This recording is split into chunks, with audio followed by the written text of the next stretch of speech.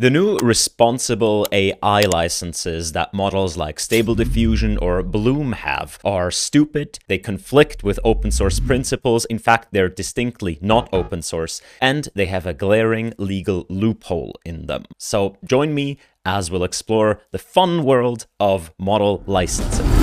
So first things first, I am not a lawyer, this is not legal advice, these are my own opinions and the conclusions that I've come to while researching this topic, and all of it is for entertainment purposes only. Take everything with a grain of salt and with my own personal bias. That being said, if you go to the Hugging Face Hub right now and you look at Stable Diffusion, what you're going to see is this pill right here, license, Creative ML OpenRail M. OpenRail is a new type of license. Rail in this case, so this is the license. Rail is the responsible AI license. I believe that's what the acronym stands for. Open means that it is without usage restrictions, and M stands for the model that is being licensed as opposed to the code or the data. But Stable Diffusion isn't the only model. In fact, the first model, at least that I'm aware of using such a license, was Bloom, which was released earlier, which is a large language model that comes out of the Big Science Initiative, and it uses the very similar Big Science Bloom Rail 1.0 license. Now, what is this Rail license? What is an OpenRail license? Essentially, it is a permissive license that lets you use the model to produce stuff and puts no restrictions on you then taking that stuff, selling that stuff, and doing with that stuff whatever you want. You're also allowed to take the model and actually sell it, or sell its outputs, or train it further, distill it, fine-tune it, whatever you want to do, and then make money off of it. You have no responsibility, for example, as in GPL code, to then release your model again as open source. So everything seems like a very permissive Apache or MIT license that you might be familiar if you are in software. However, there is a difference. The Rail licenses explicitly put usage restrictions on these things. So what does that mean? If you look at one of these licenses and you scroll way down to the attachments, then you'll see usage restrictions. You agree not to use the model or derivatives of the model for any of these purposes. And some of these purposes are to defame, disparage, or otherwise harass others, or to generate or disseminate verifiably false information with the purpose of harming others, and so on. There are several usage restrictions in this license, and the license makes sure that you agree that you don't use the model for any of these purposes, and whatever you do with the model, be that fine-tune it, distill it, sell it, and so on, you must pass on. You must enforce continuously these usage restrictions. So even if you take the model and you fine-tune it on your own data or something like this, then you may keep that private, but you may still not use it for any of these things. So much like a copyleft license that sort of propagates the openness of code, in this case, it's not about the openness of the model, but what is propagated is the usage restrictions. So the purpose of this is that the developers of these models, they don't want their work to be used for anything that they consider bad or harmful or unethical. Now, they are not the first people to think about something like this. The open source software community obviously had to grapple with this topic for a long time, and they have reached a very conclusive conclusion. Is that a word? Conclusive conclusion? Now let me quote from Richard Stallman on why programs must not limit the freedom to run them. This is a principle of free software and ingrained in open source software. So in this article, he says, free software means software controlled by its users, rather than the reverse. Specifically, it means the software comes with 4 essential freedoms that software users deserve. At the head of the list is Freedom 0, the freedom to run the program as you wish in order to do what you wish. And here he goes into the arguments. Some developers propose to place usage restrictions in software licenses to ban using the program for certain purposes, but, he says, that would be a disastrous path path. This article explains why Freedom Zero must not be limited. Conditions to limit the use of a program would achieve little of their aims, but would wreck the free software community. So first he describes what is evidently clear to everyone, but is still actually a part of the Open Rail licenses. If you look at the first usage restriction, it says you are not allowed to use the model in any way that violates any applicable national, federal, state, local, or international law or regulation. As Stallman points out here, that is already covered by the law. He gives the example of fraud. He says a license condition against fraud would be superfluous in a country where fraud is a crime. And therefore, the license condition that you may not break any laws is almost tautological and superfluous. But it would be okay if a license contains superfluous information. After all, lawyers want to be paid. But he goes further and he gives the example, what if the condition were against some specialized private activity that is not outlawed? For instance, PETA proposed a license that would forbid the use of the software to cause pain to animals with a spinal column. Or there might be a condition against using a certain program to make or publish drawings of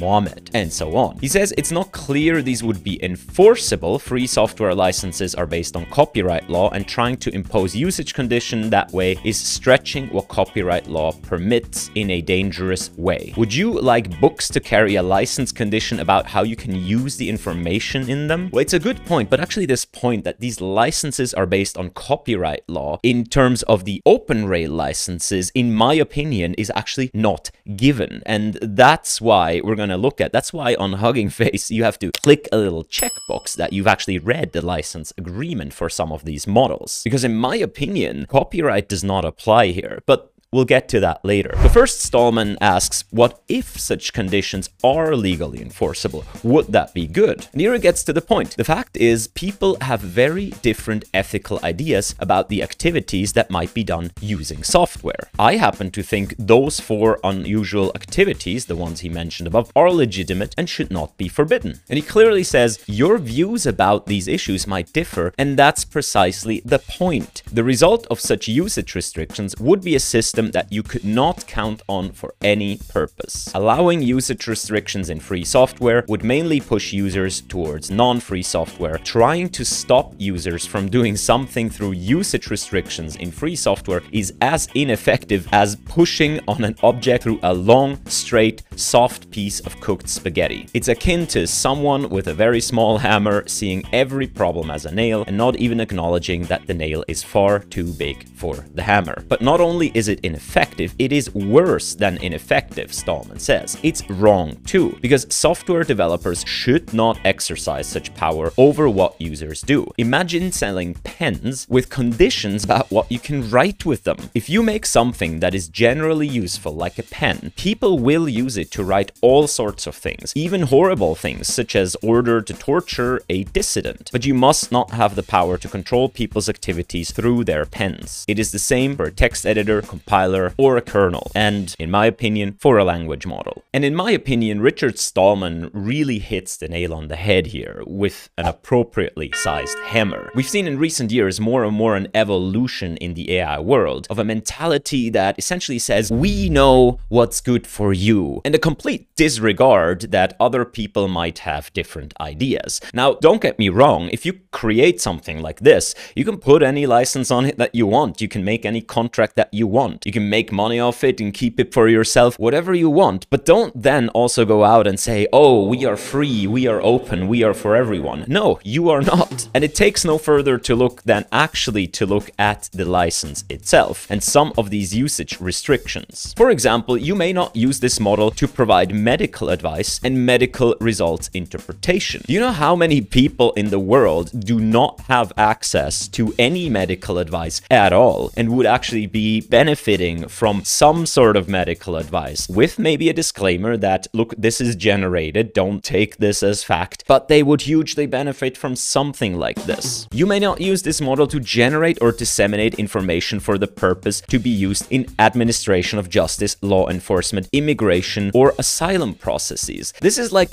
Silicon Valley is the entire world. For all the inclusivity and diversity that these people claim, the worldview over what's good and what's bad and what's useful and what's unethical is so narrow. How many places in the world would be immensely thankful to any help they can get with enforcing justice, with effectively administrating law enforcement? Now, I'm not saying that these things are good or bad per se, and I can see where these people are coming from, but it is exactly how Stallman says. It is making a pen and then telling people what they can and can't write with the pen, without any regard that in a different context, what they may write may actually be good for them. And we've seen a lot of applications of language model that violate a lot of these things that actually have beneficial applications. But don't worry, there is always a method to do that. See, this here is from a blog post that accompanies the Big Science Open Rail license with the release of the Bloom model. My use of the model falls under a restriction, but I still think it's not harmful and could be valuable. Well, the blog post says, please contact the licensor of the model you are using or distributing for them to assess the case and see whether an authorization and/or license could be granted for you in this very specific case. So here is the answer. Even though you may think that what you're doing is quite okay and actually beneficial, even though it technically conflicts with one of the usage restrictions, you go to them. You go to the creators of the model and ask, may I please have an exception for these usage restrictions for my particular case? And they will assess that for you. Now, again, I'm not saying they can't do that. This is absolutely legal, and if that's how they want to go about releasing their model, then fine with me, but it is certainly not open. It is certainly not inclusive. It is certainly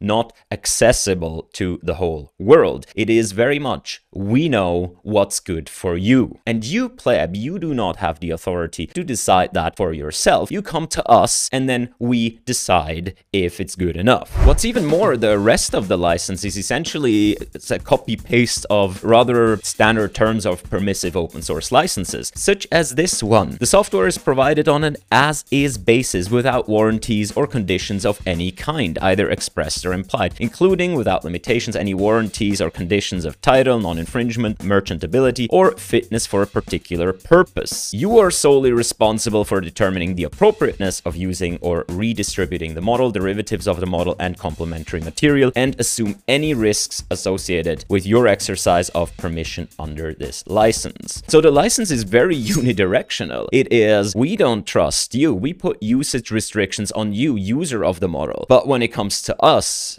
nope.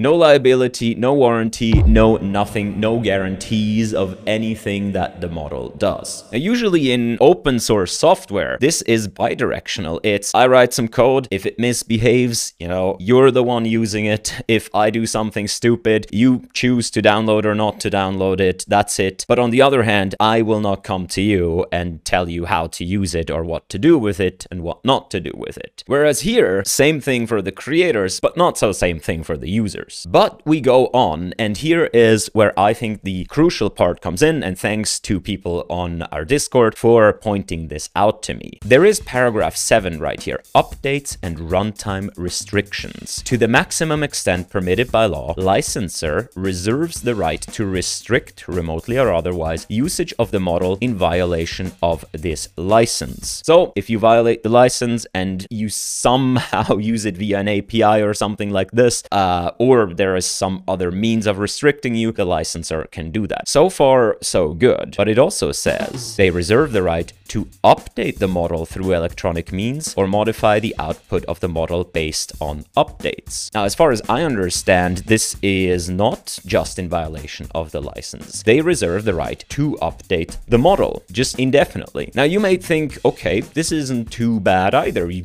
can just release an update. So what? The last sentence says, you shall undertake reasonable efforts to use the latest version of this model. And this, I believe, is in fact the dangerous part. It goes beyond just usage restrictions or non-usage restrictions. First of all, it's going to depend on what reasonable efforts means, but certainly if you're simply downloading a model from Hugging Face and then running it, then reasonable effort would certainly include that you point your download script to the new version. If you fine-tuned your model a little bit to do something, then I guess it's up to a judge to decide whether it's reasonable effort for you to redo that fine-tuning with the new version of the base model. It might very well be. But what does that mean in practice? Well, let's for a moment assume that reasonable effort means that you actually have to upgrade, whether you're a fine-tuner or just a consumer of the original model. What someone could do if they don't like a certain model being out there,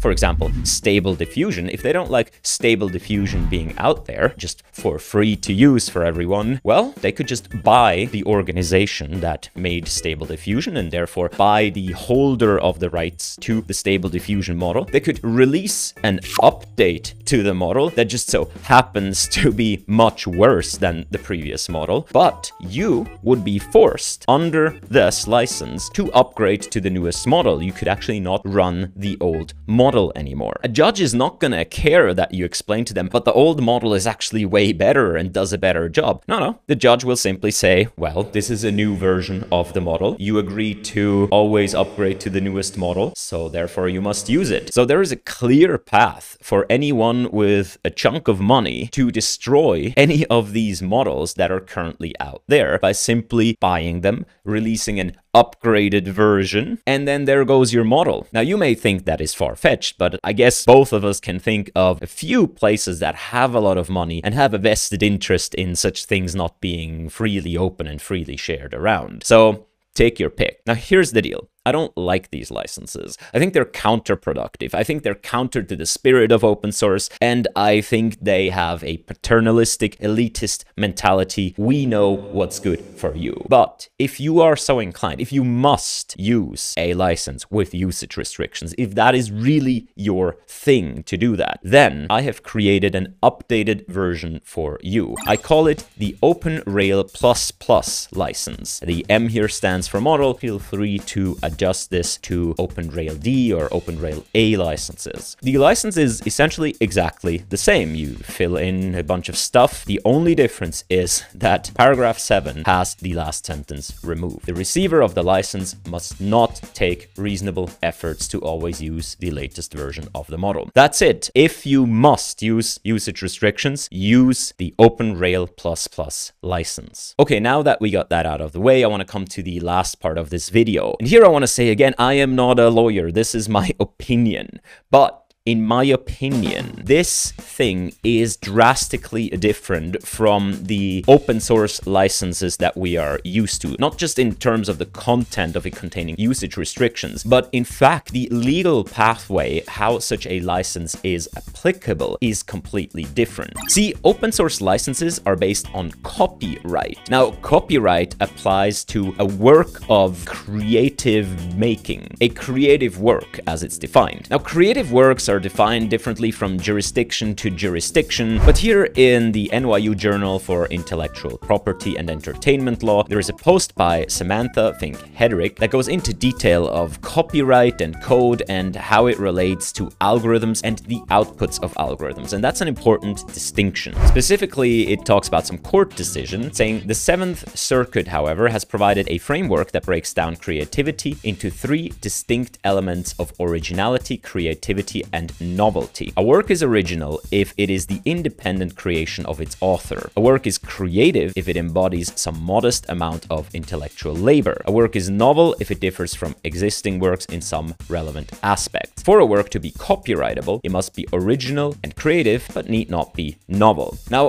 all of these things are again pretty vague, but here's the deal. Copyright applies automatically. If you make a creative work, such as if you write a book, if you make a movie or anything like this, you automatically receive copyright for that. But that only applies to creative works. Now, usually ideas are not considered creative works. You can patent certain ideas depending on the jurisdiction, but you cannot have copyright on an idea. You only have copyright on the realization of an idea if it is a creative work. So for example, you do not have copyright on the idea of a romance between 2 Italian rival families, but the work of Romeo and Juliet has copyright to it. And the same counts for source code. You do not have copyright on the idea of the Linux kernel, but copyright exists on the code itself of the kernel. That's why you can re-implement someone else's algorithm in your own code, provided you haven't copied from them, and provided a judge rules that it is a substantially different implementation of the idea, and then you will be the copyright holder to that new code. Now, this gets interesting when we come into the context of GitHub Copilot and things like this, but let's leave this out of the way for now. Copyright applies to creative works of, and this is sometimes very explicitly described, human authors. I've previously reported on the case of Stephen Thaler that tries to patent or obtain copyright registrations on the work outputs of his AI algorithm. For example, here is an article by Clyde Schumann of Pearl Cohen that goes into detail of how this was again and again rejected. The Copyright Office again concluded that the work lacked the required human authorship necessary to sustain a claim in copyright. So a human author needs to be involved in order for work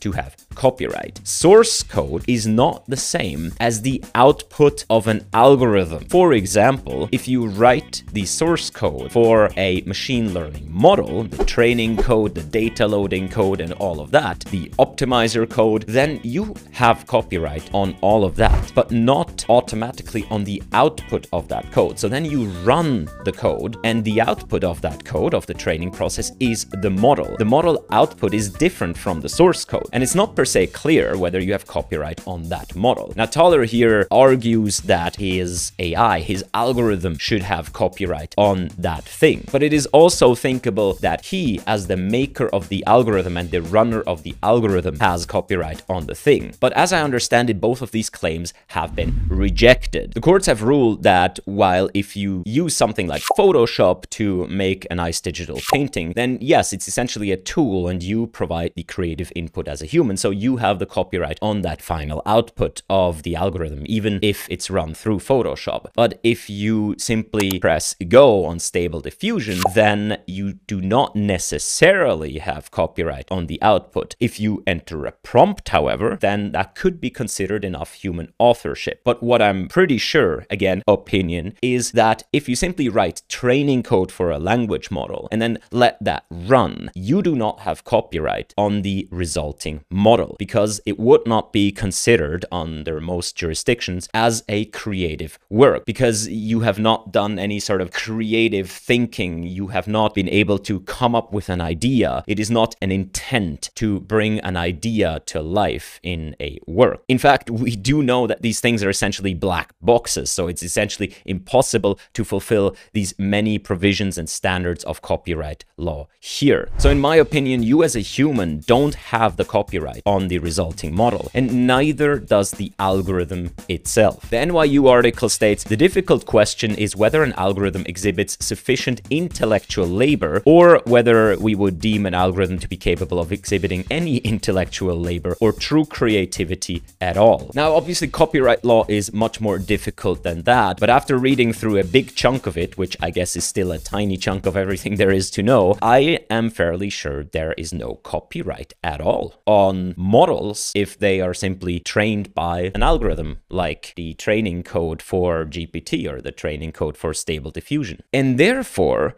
you can't simply say, here is the license for the model. The reason that works with code, the reason you can simply put an MIT license file next to your code on GitHub is because without that, no one would be allowed to use your code by default. So by default, you would have copyright and no one could copy it. And by putting that file there, you essentially allow that. However, here it's the other way around. You do not have a default license. You do not have a default right on the model itself. On the code, yes, but not on the model. And therefore, if you simply put that model somewhere to download, it doesn't matter whether you have a license file next to it, because I can download the model file and I have never agreed to that license. And without having agreed to that license, there is absolutely nothing you can do against me using that model for whatever purpose. And that is why, at least in my estimation, Hugging Face now implements these barriers right here. You need to agree to share your contact information to access this model. Now, this is framed as, you know, you share your contact information. We just want to know who's using that model. No.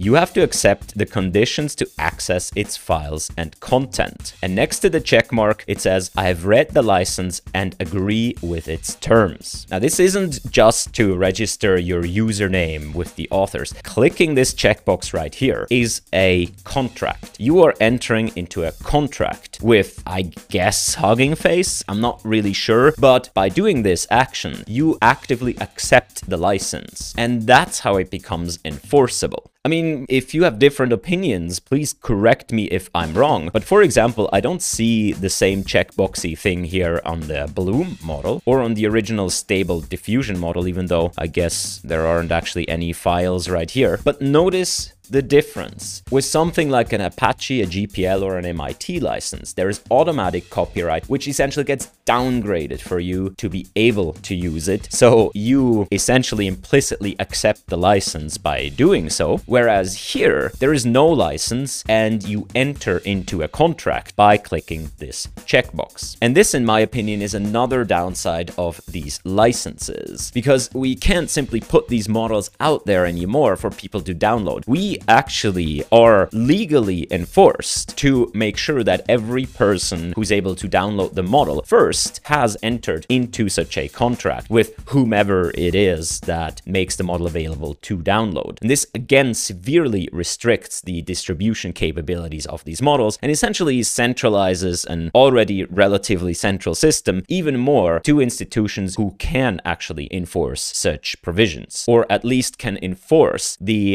fact that you need to enter into the agreement, such as having a website with a little checkbox that has a user login and so on. But I hope you kind of see that even though this is all framed in terms of open source and so on, this has nothing to do with the provisions of open source. It is not based on copyright law. So the legal pathway is entirely different. On top of that, again, I would argue that these licenses are quite harmful to the ecosystems. They're very paternalistic, and I think we should move away as fast as possible from this attitude that some people absolutely know what's good for other people and force them to come back if they have some different idea of what's ethical and unethical and useful and not useful, and make them essentially go and ask for permission for all of these things. Yeah, I don't like it. Don't do it. If you make a model, put it out there, give good information about what it can and can't do, what it might be useful for, what it might not be useful for, what the dangers of it are and whatnot, and then put the decision power and the competence with the users. Contrary to what Silicon Valley believes, the rest of the world isn't just oblivious to any ethical considerations. I know it's hard to believe, but a person can actually make competent decisions even though they're not paying $12 for a pumpkin spice latte. And I hope the current run of models, for example, Stable Diffusion, which is a really useful model, do get somehow retrained or relicensed in the future to be actually open source and actually conform to the principles of free software. Until then, be careful what you enter into that prompt box. That's all from me. Again, if you want to access the OpenRail++ license, it's ykilcher.com/license, and I'll see you next time. Bye-bye.